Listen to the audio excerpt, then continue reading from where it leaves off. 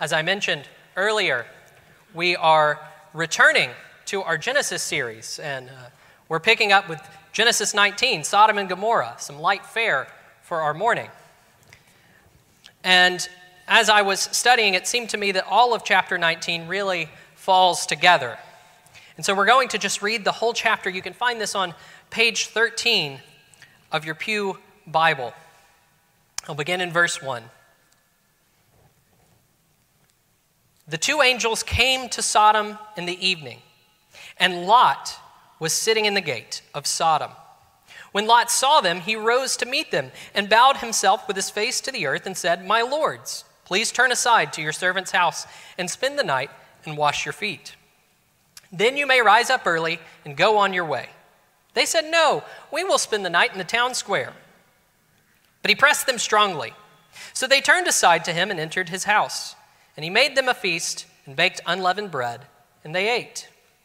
But before they lay down, the men of the city, the men of Sodom, both young and old, all the people to the last man, surrounded the house.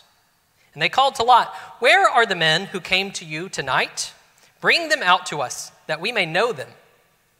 Lot went out to meet to the men at the entrance and shut the door after him, and said, "I beg you, my brothers, do not act so wickedly. Behold, I have two daughters who have not known any men. Let me bring them out to you, and do to them as you please. Only do not do to these men, for they have come under the shelter of my roof." But they said, "Stand back." And they said, "This fellow came to sojourn, and he has become the judge. Now we will deal worse with you than with them." Then they pressed hard against the man Lot, and drew near to break the door down. But the men reached out their hands and brought Lot into the house with them, and they shut the door. And they struck with blindness the men who were at the entrance of the house, both small and great, so that they wore themselves out groping for the door. Then the men said to Lot, "Have you anyone else here? Sons-in-law, sons, daughters, or anyone you have in the city? Bring them out of the place, for we are about to destroy this place. Because of the outcry against its people has become great before the Lord, and the Lord has sent us to destroy it." So Lot went out and said to his sons-in-law, who were to marry his daughters, "Up, get out of this place, for the Lord is about to destroy the city." But he seemed to his sons-in-law to be jesting. As morning dawned, the angels urged Lot, saying, "Up, take your wife and your two daughters who are here, lest you be swept away in the punishment of this city." But he lingered. So the men seized him and his wife and his two daughters by the hand, the Lord being merciful to him. And they brought him out and set him outside of the city. And as they brought them out, one said, "Escape for your life. Do not look back or stop anywhere in the valley. Escape to the hills, lest you be swept away." And Lot said to them, "Oh no, my lords. Behold, your servant has found favor in your sight, and you have shown me great kindness in saving my life. But I cannot escape to the hills, lest the disaster overtake me and I die. Behold, this city is near enough to flee to, and it is a little one. Let me escape there. Is it not a little one? And my life will be saved." He said to him, "Behold, I grant you this favor also, that I will not overthrow the city of which you have spoken. Escape there quickly, for I can do nothing till you arrive there." Therefore the name of the city was called Zoar. The sun had risen on the earth when Lot came to Zoar. Then the Lord rained on Sodom and Gomorrah sulfur and fire from the Lord out of heaven. And he overthrew those cities, and all the valley, and all the inhabitants of the cities, and what grew on the ground. But Lot's wife, behind him, looked back, and she became a pillar of salt. And Abraham went early in the morning to the place where he had stood before the Lord. And he looked down toward Sodom and Gomorrah, and toward all the land of the valley. And he looked, and behold, the smoke of the land went up like the smoke of a furnace. So it was that when God destroyed the cities of the valley, God remembered Abraham and sent Lot out of the midst of the overthrow, when he overthrew the cities in which Lot had lived. Now, Lot went up out of Zoar and lived in the hills with his 2 daughters, for he was afraid to live in Zoar. So he lived in a cave with his 2 daughters. And the firstborn said to the younger, "Our father is old, and there is not a man on earth to come in to us after the manner of all the earth. Come, let us make our father drink wine, and we will lie with him, that we may preserve offspring from our father." So they made their father drink wine that night. And the firstborn went in and lay with her father. He did not know when she lay down or when she arose. The next day the firstborn said to the younger, "Behold, I lay last night with my father. Let us make him drink wine tonight also. Then you go in and lie with him, that we may preserve offspring from our father." So they made their father drink wine that night also. And the younger arose and lay with him. And he did not know when she lay down or when she arose. Thus both the daughters of Lot became pregnant by their father. The firstborn bore a son and called his name Moab. He is the father of the Moabites to this day. The younger also bore a son and called his name Ben-Ami. He is the father of the Ammonites to this day. If you'll join me in praying the prayer of illumination printed in your bulletin. Our Father, we have heard wonderful things out of thy word. We praise you for revealing Christ by promise and shadow in these pages. Help us to understand these words for thy name's sake. Amen.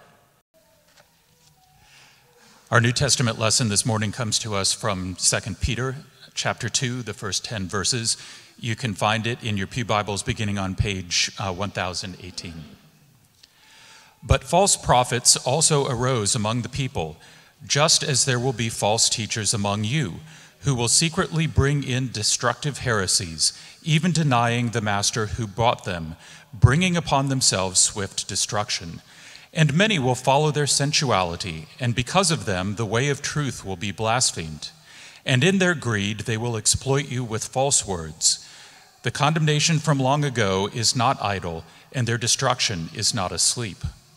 For if God did not spare angels when they sinned, but cast them into hell and committed them to chains of gloomy darkness to be kept until the judgment, if he did not spare the ancient world, but preserved Noah, a herald of righteousness, with 7 others, when he brought a flood upon the world of the ungodly, if by turning the cities of Sodom and Gomorrah to ashes, he condemned them to extinction, making them an example of what is going to happen to the ungodly, and if he rescued righteous Lot, greatly distressed by the sensual conduct of the wicked, for as that righteous man lived among them day after day, he was tormenting his righteous soul over their lawless deeds that he saw and heard. Then the Lord knows how to rescue the godly from trials and to keep the unrighteous under punishment until the day of judgment, and especially those who indulge in the lust of defiling passion and despise authority. Bold and willful, they do not tremble as they blaspheme the glorious ones. Thus far, the reading of God's holy word. Please join me in the prayer for illumination printed in your bulletin. Our Father, we have heard wonderful things out of thy word. We praise you for revealing Christ as the fulfillment of the Old Testament and ask you to give us your Spirit so that we may understand the fullness of your truth. Amen. You may be seated.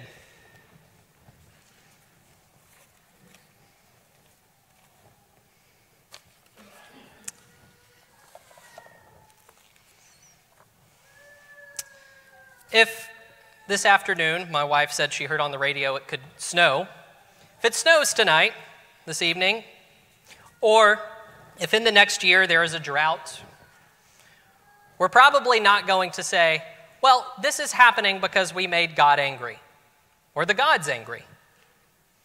We'd probably not say anything spiritual about this natural phenomena.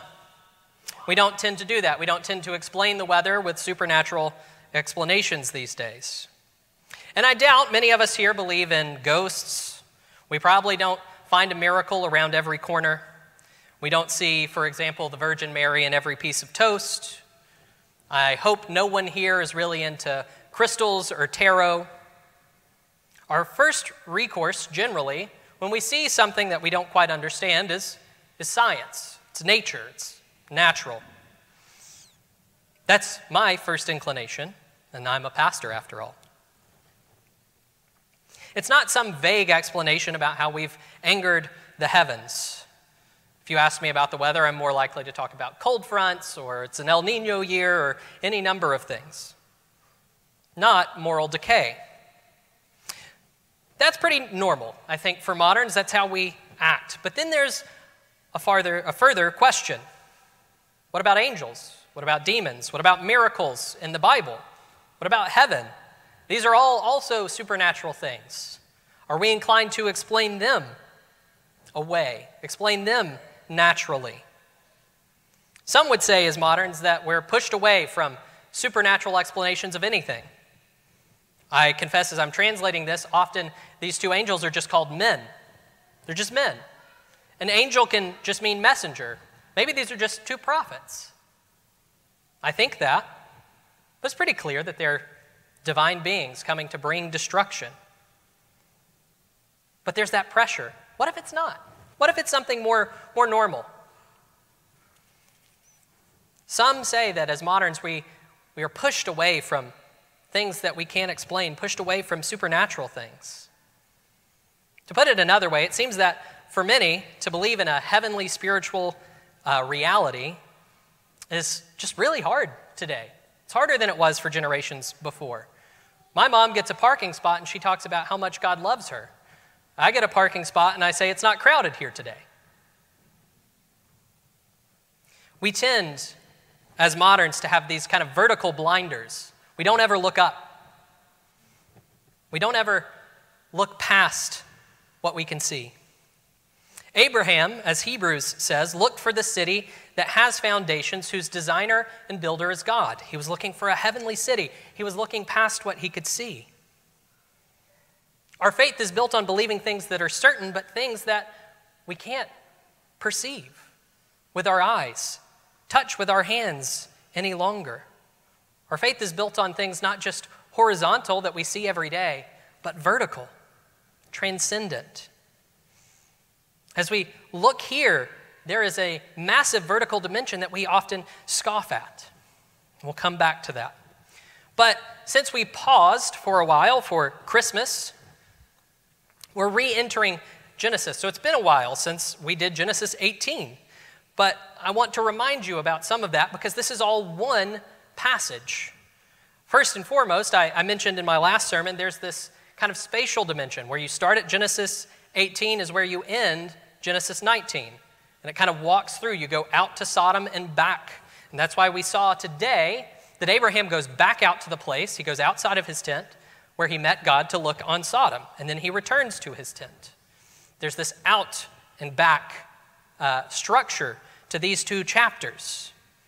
And there's also in that structure parallels.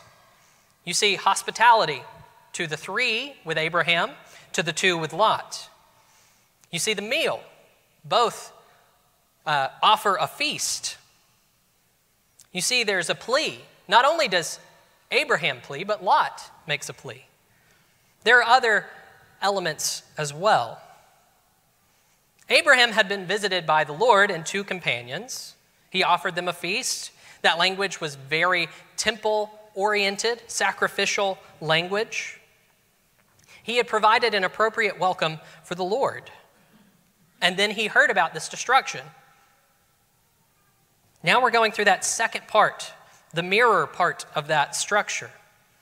And not only are we hearing echoes back to what we just had with Abraham, there's also echoes backwards to the flood. This passage and the flood take up a huge portion of Genesis. We just read a whole chapter about this destruction. The flood has multiple chapters, and it's not just the theme of judgment that ties these things together. God remembers Noah. God remembers Abraham. God rains down water in the flood.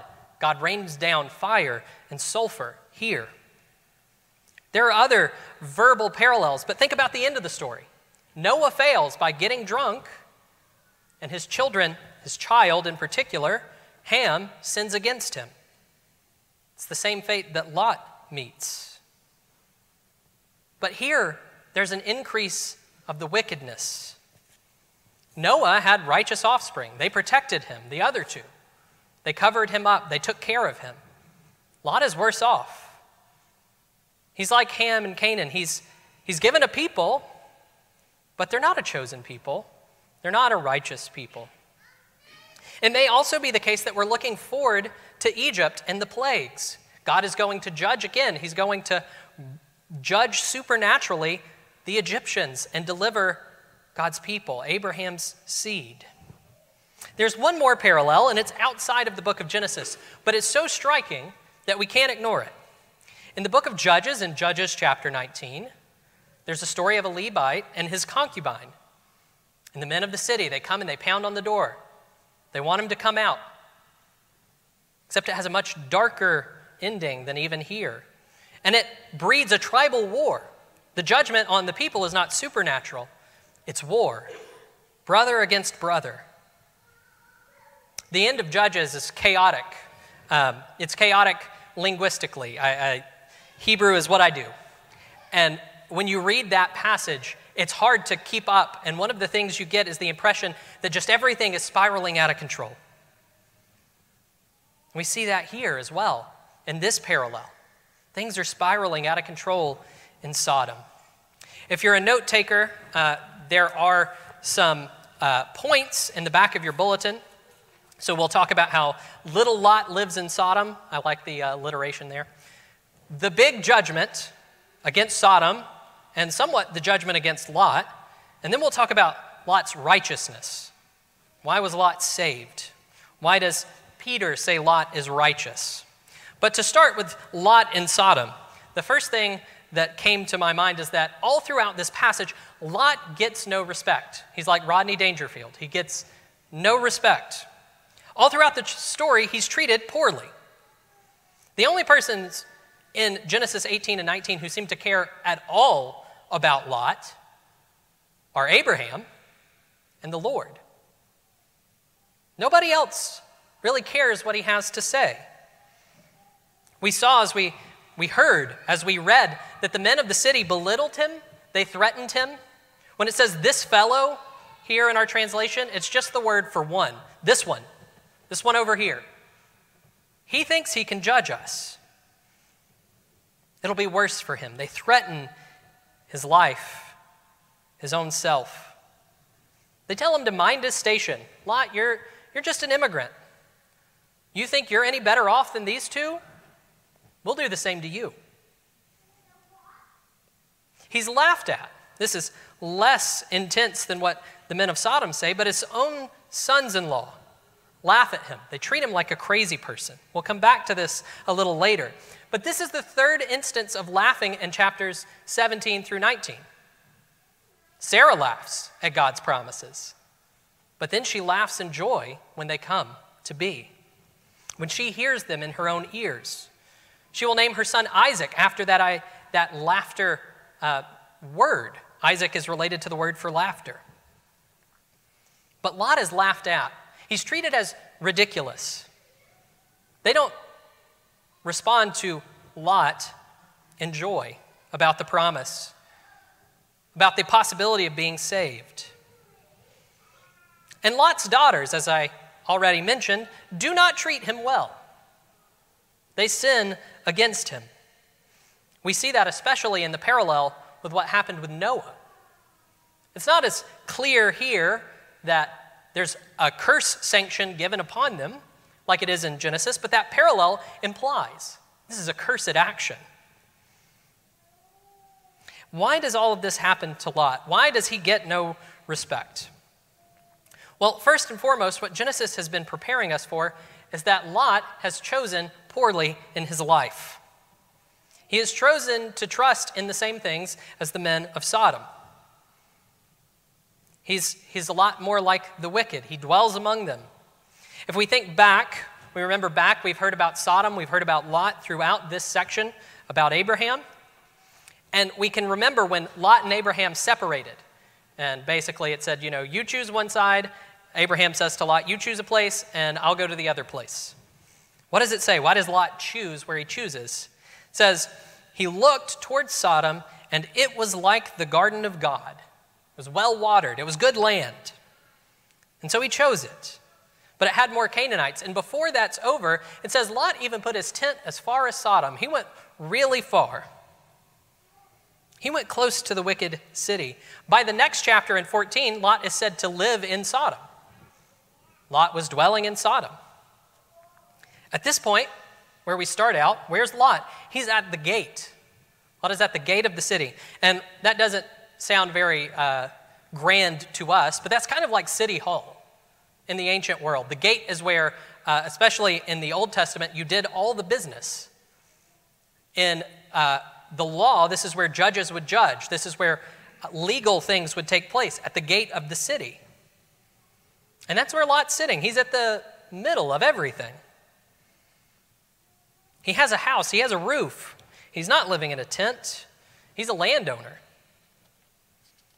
And he's sitting at the city gate.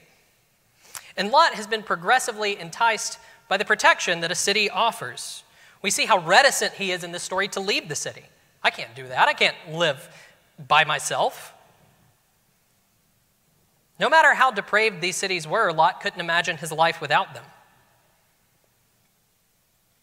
Stark contrast to Abraham, who has been called to separate. It's where we started this section in 12. Leave. Leave your household. Leave your father. Leave your land.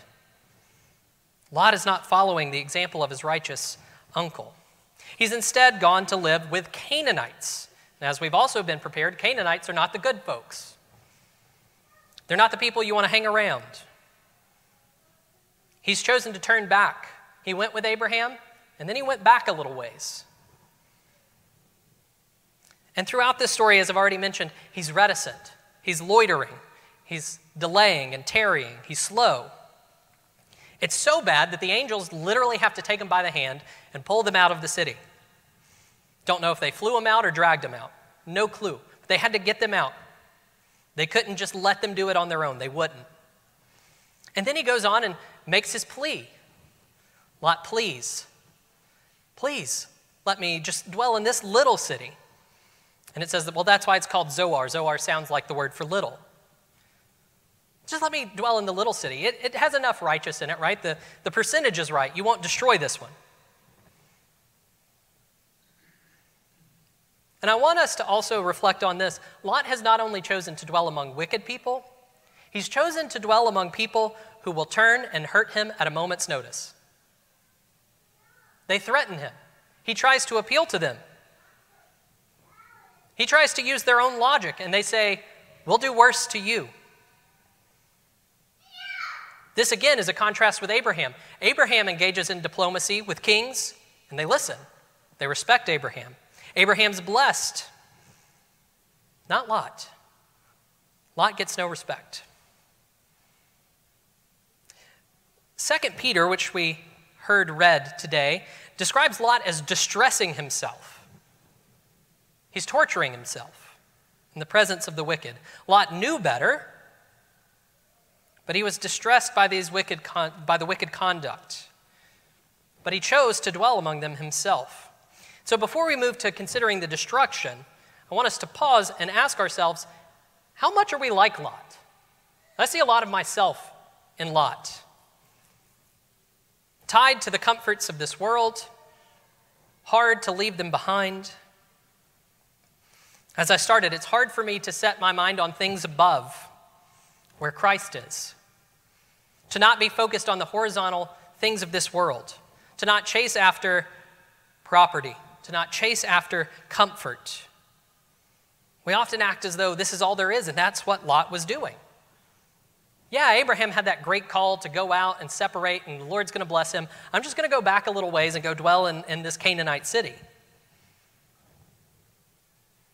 Tomorrow, it'll be Monday. You'll get up, you'll pay bills, you'll go to work, you'll make dinner, it'll be normal.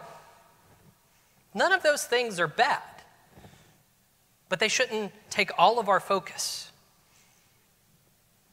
We can't forget the glory of the world to come. We can't forget our fellowship with the Almighty God. No career, no dinner, no restaurant, no wonderful craft beer is more important than God, than setting our minds on things above. And so before we move on to this destruction, I just want to plead with you. Remember Christ in your day-to-day lives. Remember Christ day after day, week after week. Live in light of what he's done for us, which we'll hear about. There's a warning here for us about being too attached to the things of this world, that we're not attached enough to eternity. Moving on to the big destruction. If Lot's being belittled, there's a massive destruction going on here. And we have this judgment on the city. Well, what is the problem? Why are we having this judgment? Surely there are other wicked areas in the world. Well, we've been prepared for this in chapter 13 and chapter 18 by the Lord constantly reminding us the wickedness of Sodom is great. The wickedness of Sodom is great. And here in chapter 18, we see that there's an outcry against them. There's a grave sin. Scripture describes things as crying out to God often, and that's probably our first hint at what's going on here. So we see in Genesis elsewhere and in the law, which is probably one of the most immediate context for the original audience, that bloodshed cries out. Think about Abel's blood crying out of the ground. Bloodshed cries out to God. It defiles holy places. Also, the outcry that often comes to God is from widows and orphans, the cry of the oppressed coming before the Lord. And in the prophet Ezekiel, in chapter 16, verse 49, this is directly applied to Sodom and Gomorrah. The widow, the orphan, they cried out, and God destroyed Sodom. We also have the very immediate context of Abraham's plea. There's no righteous ones there. There's not even 10. God agreed he wouldn't destroy it if he found 10.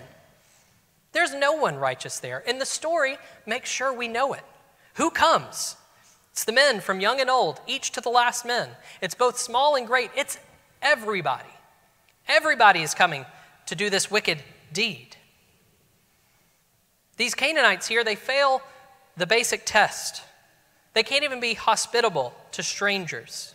They do not love the foreigner. They do not love Lot, who sojourns with them. They get a 0. And then there's the question. We associate Sodom with a particular sin. Is homosexuality an issue here? And I would say, yes, it is an issue, but it's not the only issue. It may be the extent, right? It's saying it got this bad. Sodom is evidencing the outcry that had already come against them by this action. The angels were already coming to destroy them before this happened. This is an exemplary episode of what they had already been doing. And everyone agrees that the Old Testament condemns what's happening here in no uncertain terms, including the sin of homosexuality. It's also worth noting that the violence and the violation that happens here is happening to visitors, to sojourners, to those categories of oppressed people, the widows and the orphans, the sojourners, those who are supposed to be cared for, the least of these. And given that mention of sins that were happening before this event, it's likely that they weren't very kind to widows and orphans. It's likely that they were already sinning greatly against the vulnerable in their midst. And so we get this composite picture of Sodom and all of the cities of the valley. The Hebrew word is the circle. There's kind of an indent, and all the cities in this circle are wicked. It reminds me of Genesis 6. All their thoughts were only evil continually. That's the picture we get here, full of totally wicked people, from the youngest to the oldest. So how are we to understand this? Why is God breaking in? There's wicked people everywhere. Why is God breaking in here? First, we need to remember those two parallels that I mentioned already. The flood, which was an exceptional case, and the instance in Judges, which is a much more natural and not supernatural moment of judgment. Like the flood, divine judgment is breaking in on the world as it is. When God comes and inspects, there's often a curse sanction because there's sin present. You can think of the garden right after they sin. What happens? God comes and he metes out the curses. He also gives promises. Or the flood. The outcry comes up to God. Their wickedness is so great that he destroys.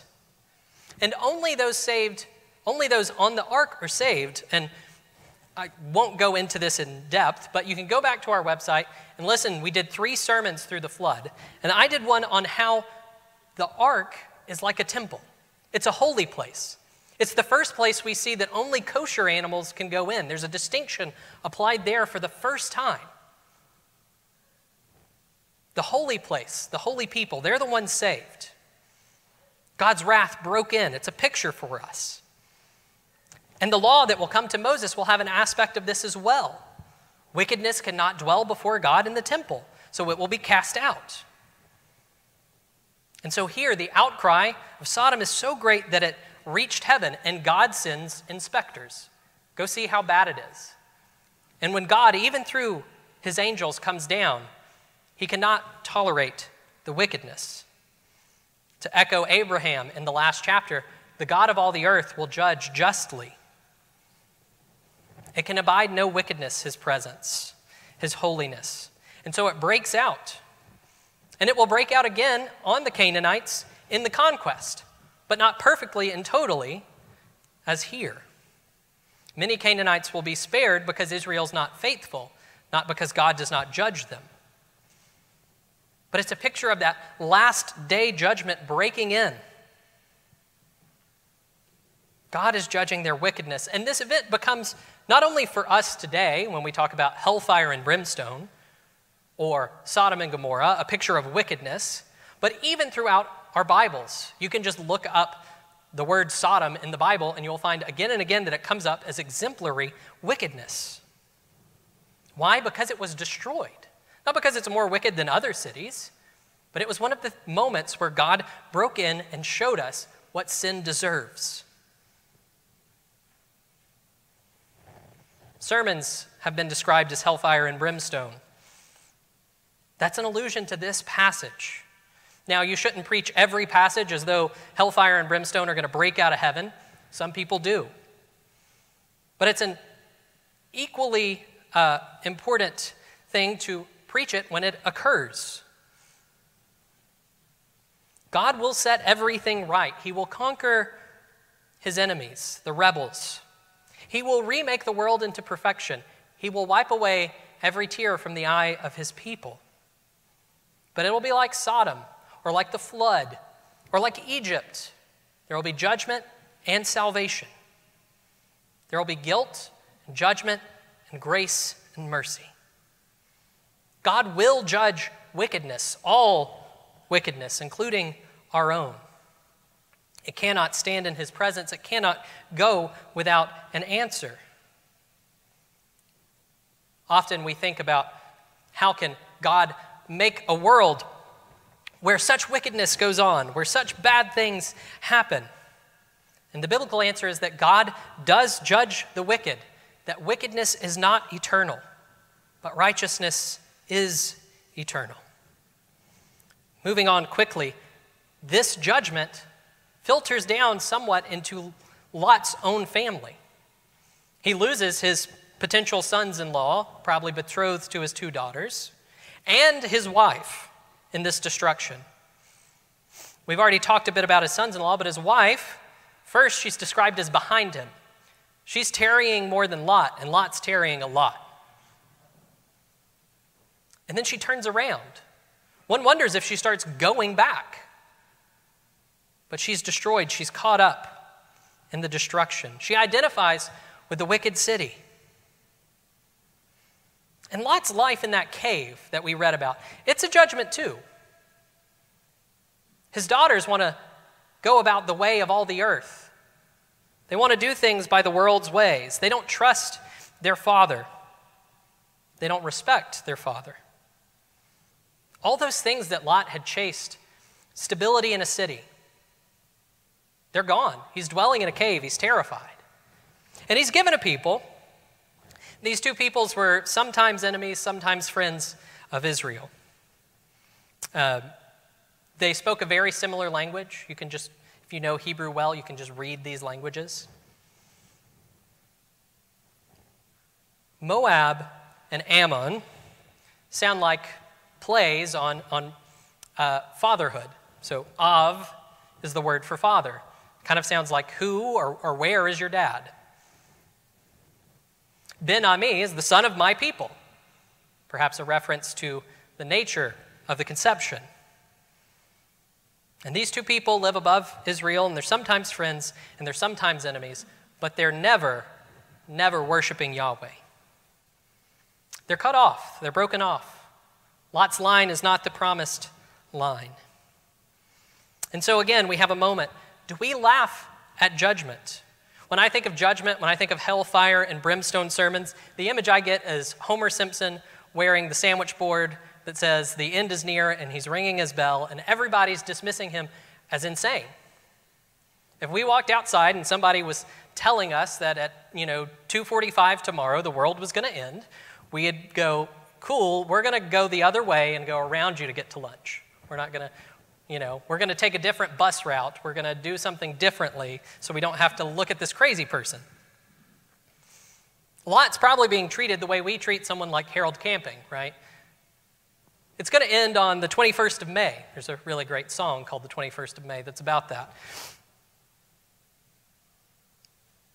While there are laughable moments, there are people who are legitimately crazy. What we do know is that judgment is a certainty. We shouldn't laugh at the concept of judgment in general. It's a real thing. Sin requires judgment. To believe in it is not to be insane. God's law requires an answer. But Lot is called in the New Testament righteous. Here he is saved. Why? Well, let's look carefully at verse 29. So it was that when God destroyed the cities of the valley, God remembered Abraham and sent out Lot out of the midst of the overthrow when he overthrew the cities in which Lot had lived. What we see here is that God remembered Abraham and sent out Lot. Lot is not righteous on his own. It's not that Lot's good. It's not that Lot did what needed to be done. He had to be dragged out of there. And once he was dragged out of there, there was a concession made to him. Yeah, you can live in this city. Lot didn't do anything to be righteous. Lot is saved because God remembers someone who's not him, who did the right thing. This is a step more than what we saw in Noah, where Noah's saved because God remembered Noah. Brothers and sisters, we need to recognize that if we're a lot like Lot, which I think we are, then we also need to be saved by the righteousness of another one. We cling to this world. We're slow to embrace God's word. We struggle when we hear the word of judgment. We struggle when we hear that this world will be condemned, that things will pass away. We cling to what we know. We don't want to turn our back on this old world, this city of men, the things that we love. But God takes our hand and he brings us out, like he did Lot, on the basis of the righteousness of another person. It's the promised seed of Abraham that this account foreshadows. I'm not talking about Isaac, I'm talking about Jesus Christ. He took on this judgment that was due to us. He paid what he did not owe. Judgment does not just break into history in the garden or in the flood or in Sodom and Gomorrah, but the crucifixion of our Savior is described in terms of judgment. It's like the day of the Lord. It's the day when things break in. The sky gets dark. Jesus paid what he did not owe, that eternal penalty that belonged to us because of our sin. Christian sins are judged. They're judged on Christ on the cross, so that the last day we can come before him and be vindicated. It's the whole basis of the New Testament. That's why Paul can say, you have been consecrated to be in the new temple. You can go before him without fear. The book of Hebrews will say you can in confidence by the blood of Jesus, enter into his presence today. Because Jesus paid that eternal penalty. And we're all like Lot. We're all sometimes wicked. We're all sometimes slow. And the picture of the destruction of Sodom is a warning to us. It's the sentence of God's law against us. And we're also like Lot, that we need to hope in the righteousness of someone else, the promised seed, the one who was promised to Abraham. And it's not just a temporal salvation that Lot receives, but we receive something better. We receive an eternal salvation. We receive his own righteousness clothed around us that changes us. We have a Savior who intercedes for us, like Abraham interceded for Lot. We have someone who hears us, who passes our prayers along to the Father, sanctifies our weak and feeble obedience. We need a Savior who succeeds where Abraham fails again and again. Just after this, we'll hear again about Abraham and Sarah dealing with a pagan king. And Abraham doesn't trust the Lord. Or Adam failed, or Noah failed, or Lot failed. We need someone who does not fail, who can give us his perfect obedience, and we have that in the person and work of Jesus Christ. Whereas Abraham was remembered and Lot was saved, Christ is remembered and the church, God's people, are saved. We can stand to be in the presence of God without fear because of that, no matter how wicked we are. Lot is a lot like the men of Sodom. He stoops to their level, offering his daughters to them. But we hear, like we heard today in our service, there is no condemnation for those who are in Christ Jesus. There is no fear of Sodom for those who set their eyes, their hearts on Christ by the Spirit. All our righteousness is found in him and in no other place. And so we must set our eyes on him and not the things of this world. They will not save us. Only Christ will. And when we set our eyes on the things above, we will get eternal rewards, blessings. We'll understand created things in their proper place. Feebly now in this world and perfectly in the world to come. If you'll join me in prayer. Almighty and most merciful God, we recognize that we, after our father Adam, have failed to keep your law. We've ignored your righteousness and your holy standard. We have ignored the ends for which we were created. We are like Lot and the men of Sodom, and we place ourselves and our pleasure and our comfort at the center of our own lives. But we are thankful that your Son has come, that he has paid the price owed by sinners, that he has given us his righteousness, that he has poured his Spirit upon us, that we can change, that we can truly love you by your grace. We ask that by your Spirit you would create faith in Christ, that you would strengthen faith in Christ, that you would set our eyes on the things above where Christ is seated, and that you would conform us to his image by your Spirit. We pray that in this life we would begin to serve you as we ought, that we would love you as we ought, the Almighty God, and that we would love our neighbors who are made in your image. God and Father of our Lord Jesus Christ, please, by the work of your Spirit, give us gratitude for the work of your Son, that we may look to him for all of our righteousness this day and throughout our lives. We pray all of this in his name and by the Spirit. Amen.